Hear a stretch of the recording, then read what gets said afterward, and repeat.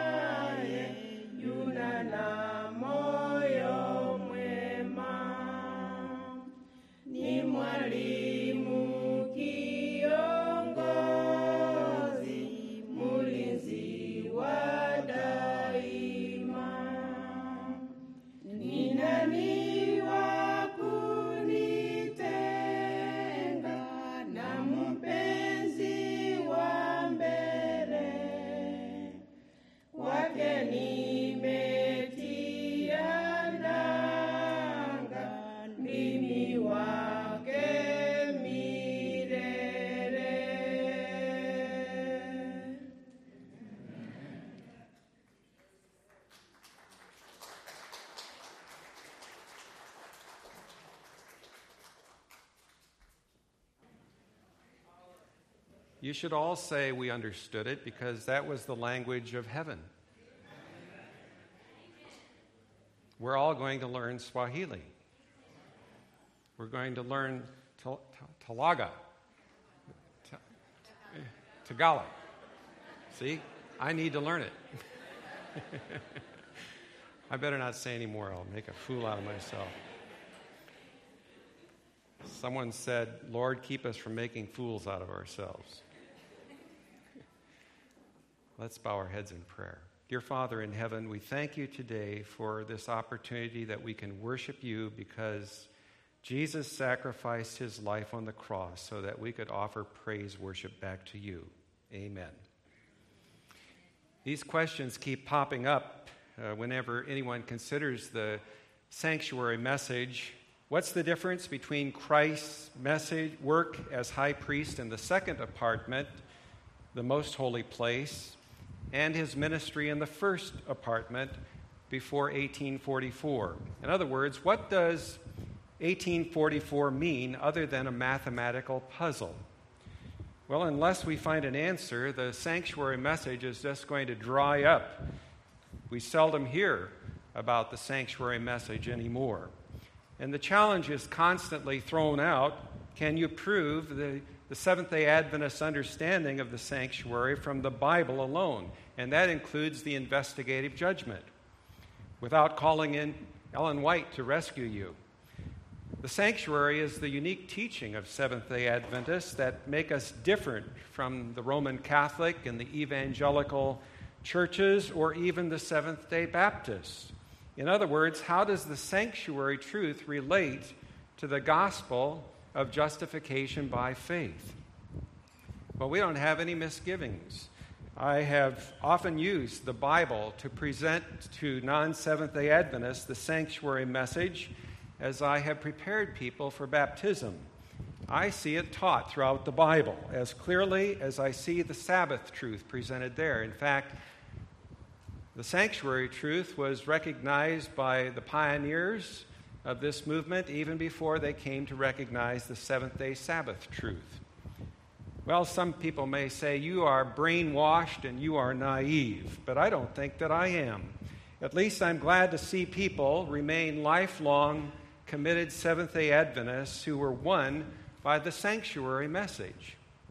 It made us a people distinct from Sunday-keeping evangelicals. Well, why are so many today giving up the sanctuary message? Why, for example, do some say it's a liability? Why do some inwardly doubt or even repudiate it? I must be true to my own conscience as I seek to answer this perplexing question. What those who have left us understood was only a dry, stale doctrine. It was never heart-gripping to them or heart-melting truth. They never learned to love the sanctuary message. It left them just cold and probably worse. It left them dominated by fear. They saw Christ's ministry in the most holy apartment as a very stern tribunal where we are on trial for our very existence, our very life. A rejection slip in the investigative judgment was a consignment to hell. And so the doctrine has been consigned to theological trivia. It was happiness-destroying anxiety. But the issue could not be more important for us to understand. The most shocking statement that Ellen White ever made in early writings, page 55 and 56, tells us that if we reject the knowledge of a change in our heavenly high priest ministry in 1844, then we lay ourselves open to a deception of a false Christ posing in the place of the true Christ. And by now, the counterfeit has become so clever that it even spawns Christian spiritualism today. And that's horrifying. Christian spiritualism. And yet we face former prominent Seventh-day Adventist thought leaders who repudiate the insights that are therein. But conscience forces me to say that it may not be their fault that they are confused. People in our past have taught the sanctuary message minus the special enlightenment of the most precious message that God has revealed to us in the Bible. And it's no wonder that in a great degree that it was kept away from both the church and the world. There has been a famine in the land. The dynamic message that God has revealed from the Bible lifts the unique Seventh-day Adventist message out of confusion, and it clothes it with the bright garments of Christ's righteousness, which is the gospel seen as very good news. In fact, if it isn't good news, it isn't the gospel. The gospel of justification and the sanctuary must be good news. The Bible reveals the gospel of justification by faith as good news, far beyond the understanding of pastors and leaders who see neither the Sabbath truth nor the sanctuary doctrine, nor the truth about the sleeping saints awaiting the resurrection in Christ.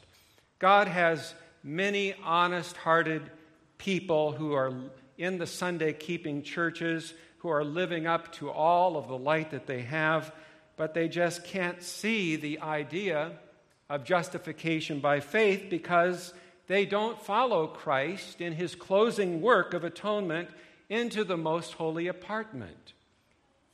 It is really down-to-earth, practical, day-by-day living. The cleansing of the sanctuary is ministered by a more sunlit grasp of justification by faith. So I've learned to love the sanctuary truth so that accusations against it from intellectuals haven't thrown me. I've learned to love the author of the sanctuary truth, and I rest my faith on clear evidence that is solid rock, and I trust him to keep his promise to guide us into all truth. Does that mean that I'm some kind of a naive fanatic? Have I let my poor little emotional heart betray my rational intellect? Am I a deluded fanatic if I believe that Jesus is the Son of God, the divine Savior of the world? Well, my heart does believe it, yes, but also my intellect believes abundant objective evidence from the Bible on this. And the same is true with the sanctuary truth. Faith believes when some women tell you that Sunday morning that Jesus is risen from the dead. You don't wait to put your fingers in the holes in his hands or in his side, as Thomas insisted. According to 1 John 4:16, truth requires a greater commitment than mere intellectual conviction. We have known and believed, it says. And this is how to follow the true Christ into his ministry in the most holy apartment. So how does the dynamic of the most precious message lead us to fall in love with the Seventh-day Adventist sanctuary truth? Let's look at it in practical terms. First of all, you are all familiar with that hymn number 191 in the red book hymnal there in front of you. It's entitled Love Divine. It was authored by Charles Wesley, who longed for the truth, yet not clearly understood in his day. And here are the words. His day was 1747, but he was just getting his fingertips on this truth of the sanctuary when he wrote, "Finish then thy new creation, pure and spotless let us be. Let us see thy great salvation perfectly restored in thee."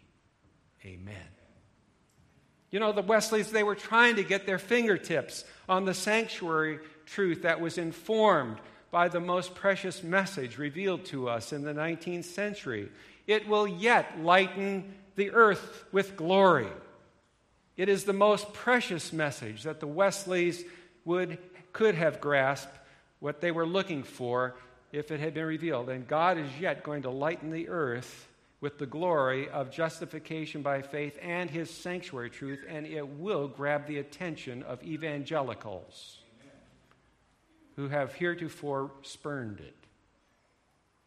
The cleansing of the heavenly sanctuary impacts day-to-day living. Yes, your day-to-day living. The idea is dynamite, that it is impossible for the sanctuary in heaven to be cleansed or justified or made right until the hearts of God's people on earth are first cleansed. That is fundamental.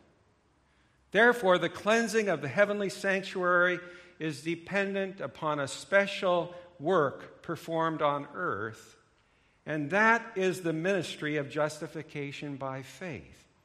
So it's way beyond the ordinary evangelical understanding of justification by faith, which just is a book transaction done in heaven, not impacting the hearts practically of God's people. It's not merely a legal assumption on God's part. It's not something he knows is not really true about you.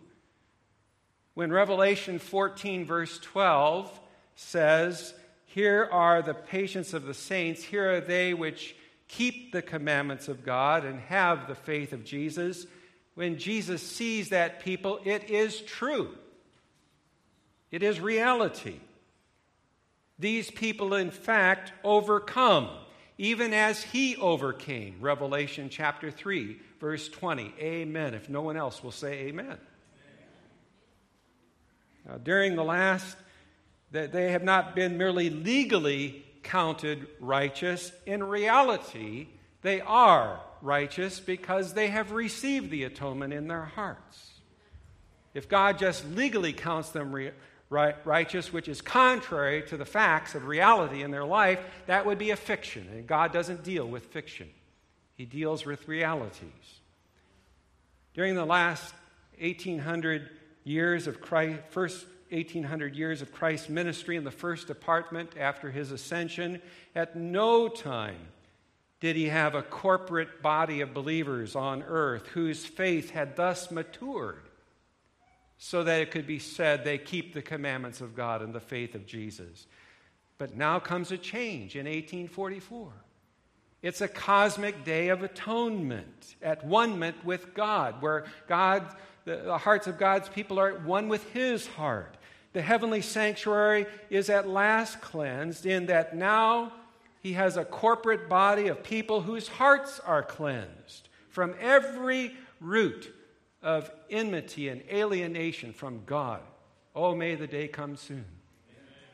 The atonement is a full reconciliation with himself, all the way down to our toes, where we walk.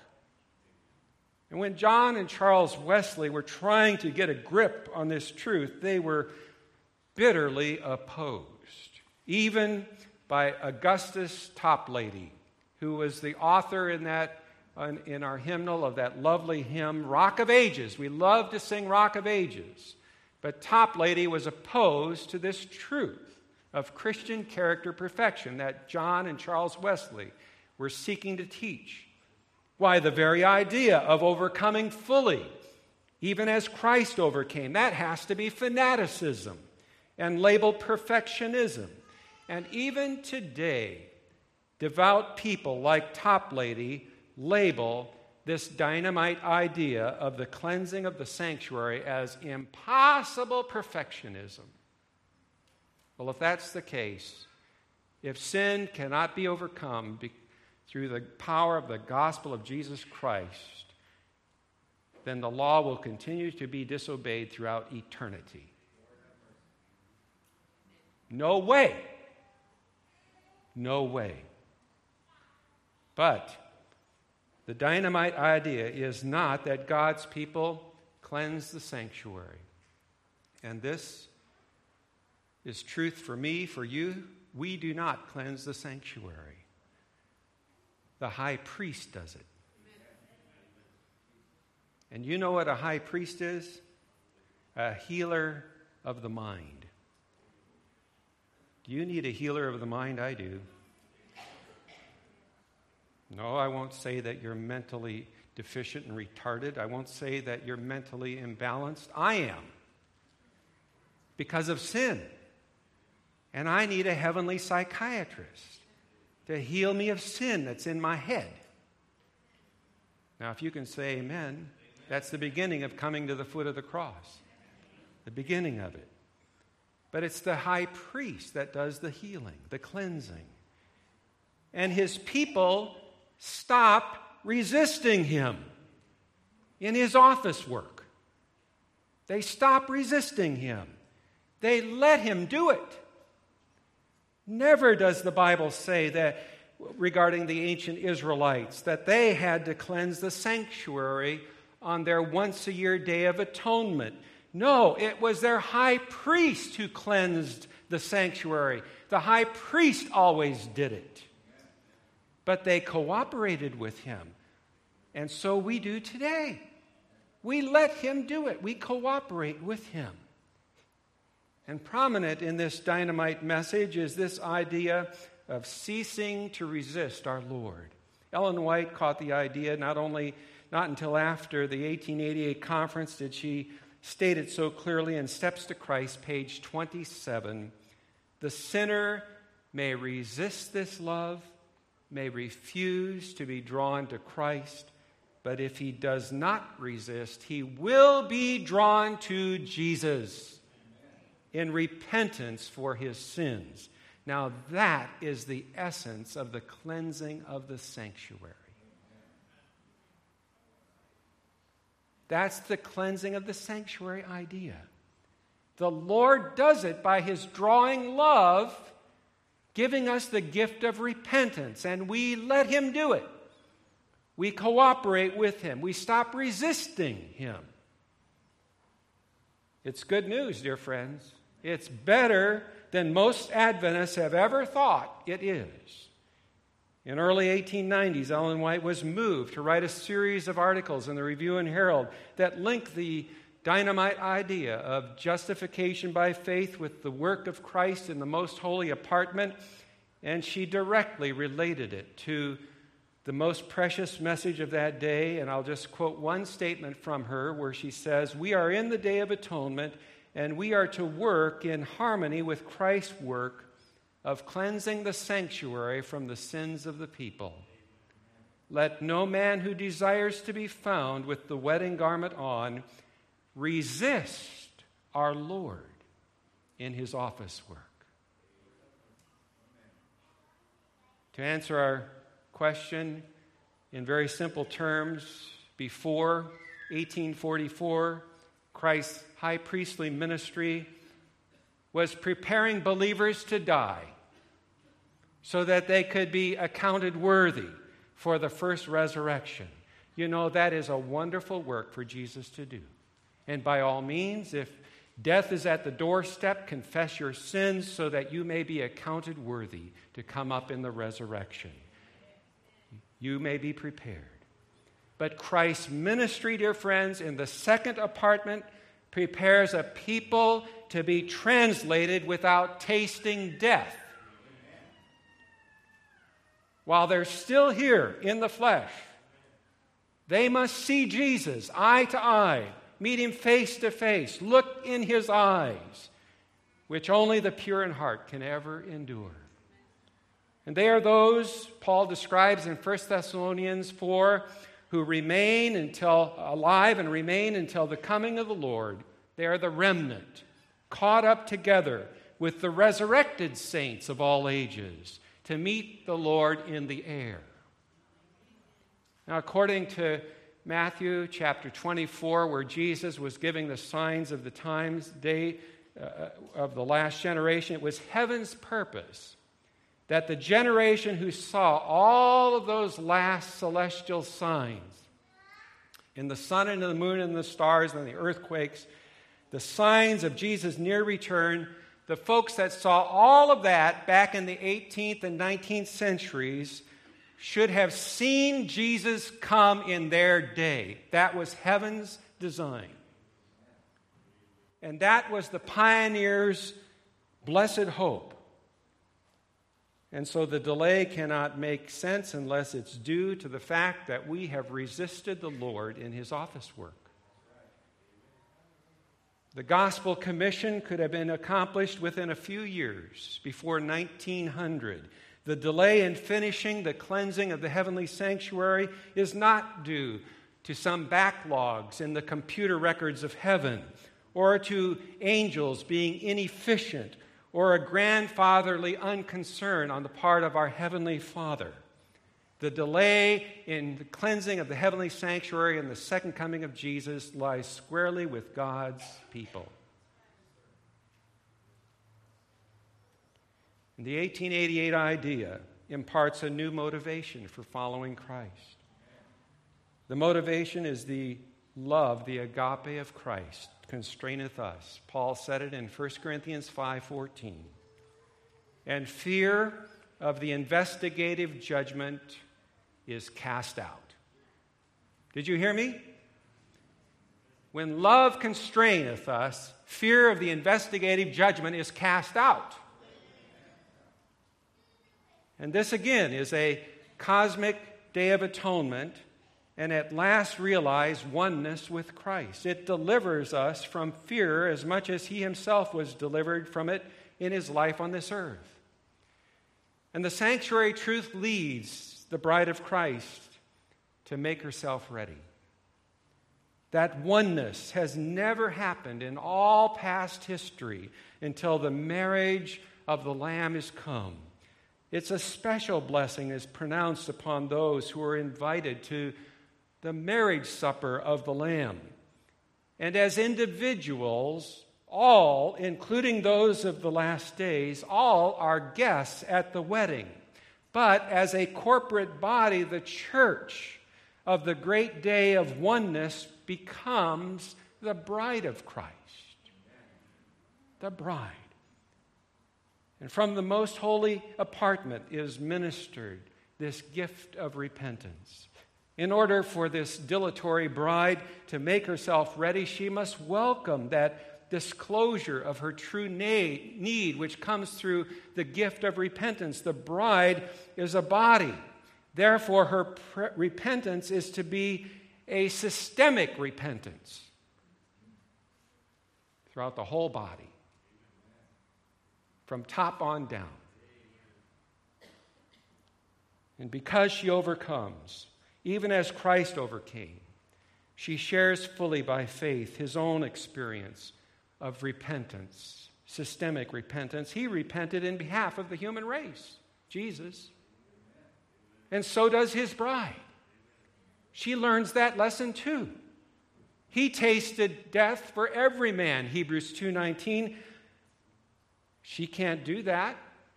The bride can't taste death for every man, but she can identify with Jesus on his cross as he does so with her and the world.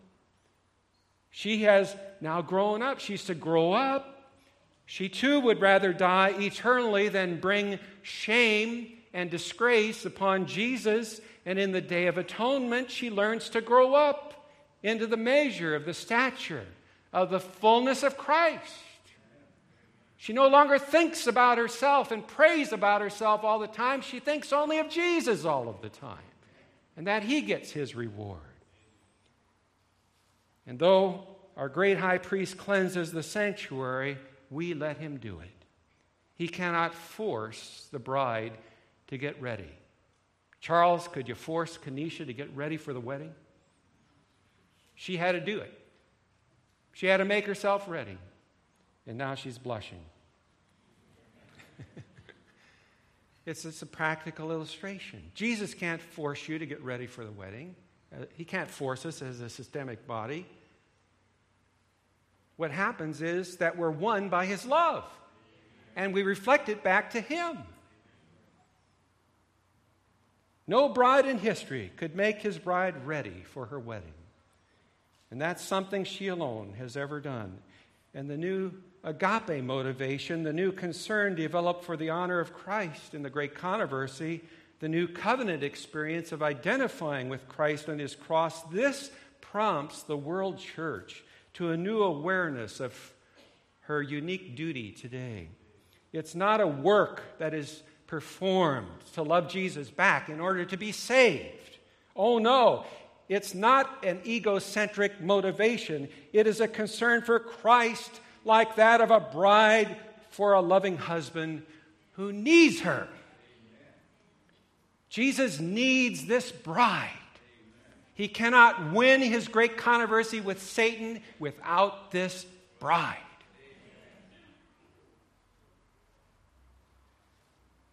And so, it's a new covenant motivation.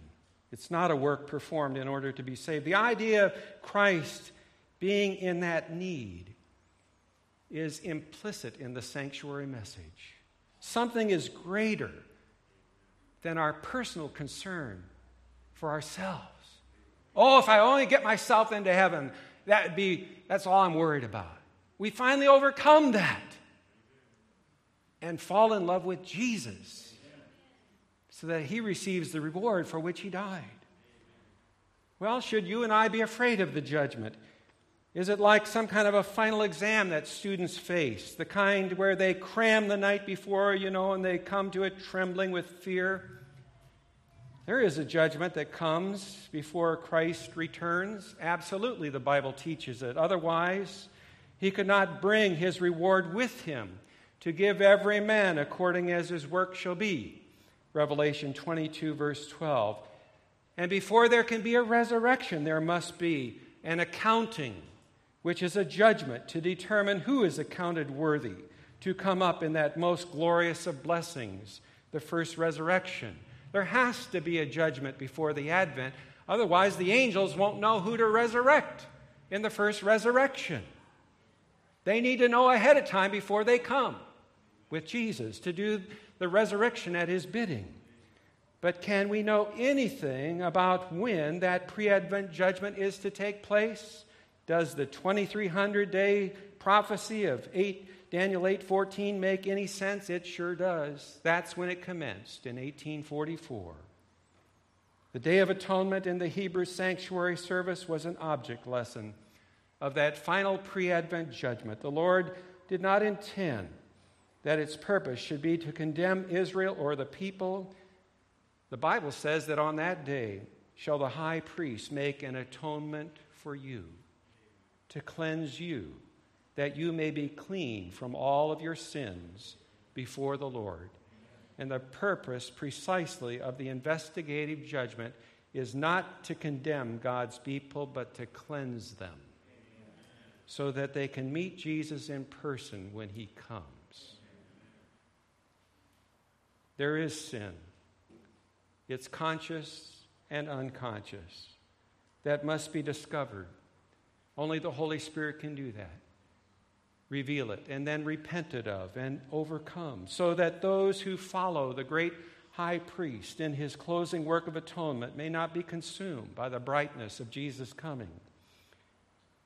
When Jesus comes and the brightness of his coming, that's going to be a very serious moment.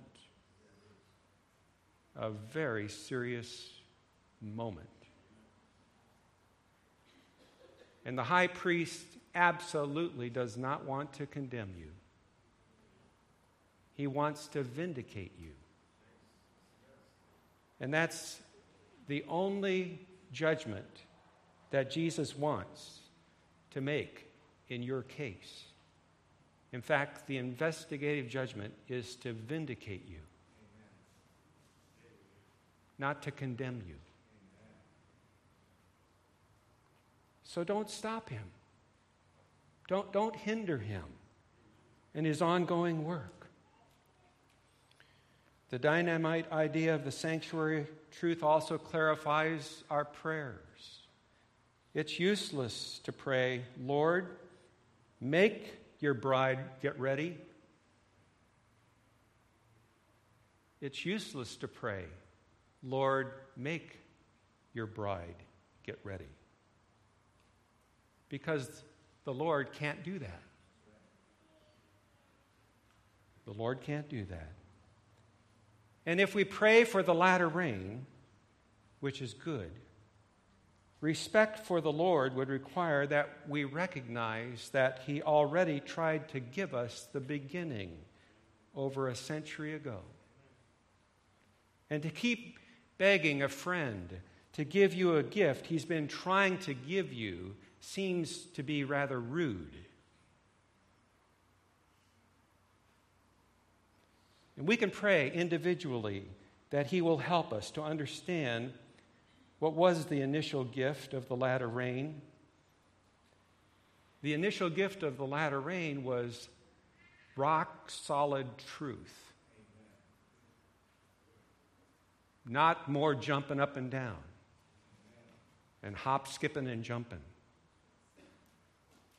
The beginning of the latter rain was rock-solid truth.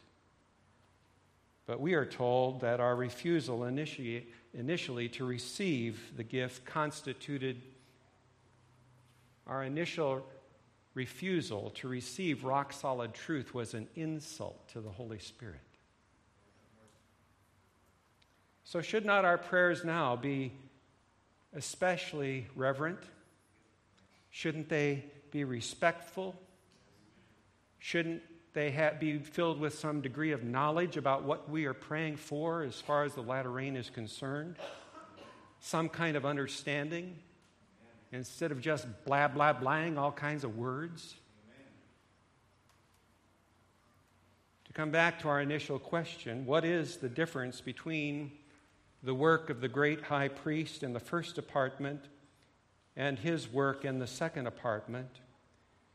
Before our Day of Atonement, the great high priest could cleanse human hearts only of known sin. Before 1844, he could only cleanse those believers' hearts of known sin. But there lies a very deeper layer of unknown sin that exists that the Holy Spirit wants to show. Let me give you an example from the Old Testament. It was King Hezekiah.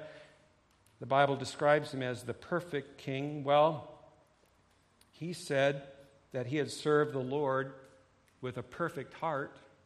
That was his own self-appellation. But he had a layer of unknown sin beneath what he was aware of regarding himself. He was just so sure, according to 2 Kings chapter 20, verse 3, I have done that which is good in thy sight. And I think that Hezekiah was utterly sincere when he uttered those words. The Bible says in 2 Chronicles 32, verses 30 and 31, Hezekiah prospered in all of his works. Howbeit, God left him to try him, that he might know all that was in his heart. That's a lesson for us about the reality of unknown sin that lies beneath the surface in our hearts. Sometimes the Lord permits us to receive trials so that we can know what we don't know about our hearts. And so while Hezekiah turned his face to the wall sobbing, and he was just begging God, oh, Lord, don't let me die, there was deep sin that was hidden in his heart that he sincerely didn't know. And it came out only at the end of his life, and it brought ruin to his kingdom after his death. And the Day of Atonement message to Laodicea pinpoints for us that same thou knowest not problem. Laodicea has a knowest not problem. To disclose it to us, that's Jesus' specialty. To disclose it to us, that's Jesus. It has to be a revelation from him, because you'll never discover it on your own. What is it? What is it? What is that secret that we don't know about ourselves that's beneath our radar, our awareness? That secret is the sin of murdering the Son of God.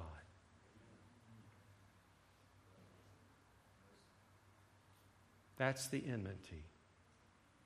That's the alienation from God. You can read about it in Zechariah chapter 12, verses 10 through 13:1. And that same corporate but unrealized sin that the whole world shares, Laodicea does not understand. And we kneel before we go to sleep at night, and we confess and we claim, according to 1 John 1:9, that the dear Lord, please forgive us of all of our sins and to cleanse us from all unrighteousness. But the point of the cleansing of the sanctuary is that he cannot cleanse from sin that we're not aware of. He cannot cleanse us of sin that we're not aware of. And therefore, if we're not aware of it, we cannot confess it meaningfully or understandably. And so, an objective atonement, Jesus' death on the cross, must become one that we experience. We're living in the time of the cleansing of the heavenly sanctuary. Christ is conducting a cosmic day of atonement, performing a last solemn work of reconciliation. It's the most awesome concluding of the great controversy between Christ and Satan. He's totally concerned with the grandest crisis that heaven has ever witnessed. Every question in this long-standing great controversy must now be settled. 6,000 years of human history are now to be resolved, and Jesus, as the world's Savior and as our high priest, our heavenly psychiatrist, he needs the wholehearted cooperation of all on earth who sympathize with him in this unprecedented crisis. What say you? On the ancient Day of Atonement in Israel, the people on that annual day never drank one drop of alcohol. On that annual Day of Atonement, Israel never drank one drop of alcohol. Why? So that they could keep their minds clear, to follow their earthly priest in his most solemn ministry of reconciliation. So, dear friends, today, those who are following the great heavenly high priest in his ministry of reconciliation, they don't go out and drive their cars down the freeway drunk. They don't live their life in a stupor. They live every day alcohol-free so that they can have a mind that God can reveal his truth to. Don't you think we should be telling the world about this Day of Atonement? The earth is going to be lightened with it. The sanctuary message that the Lord, in his great mercy, sent to us must and it will yet lighten the earth with glory, according to Revelation 18:1. And the world, and the evangelical world, is waiting for a right understanding of the Adventist sanctuary truth in view of justification by faith and the cross. Will you be part of it? That would make Jesus' heart so glad if you would. Amen.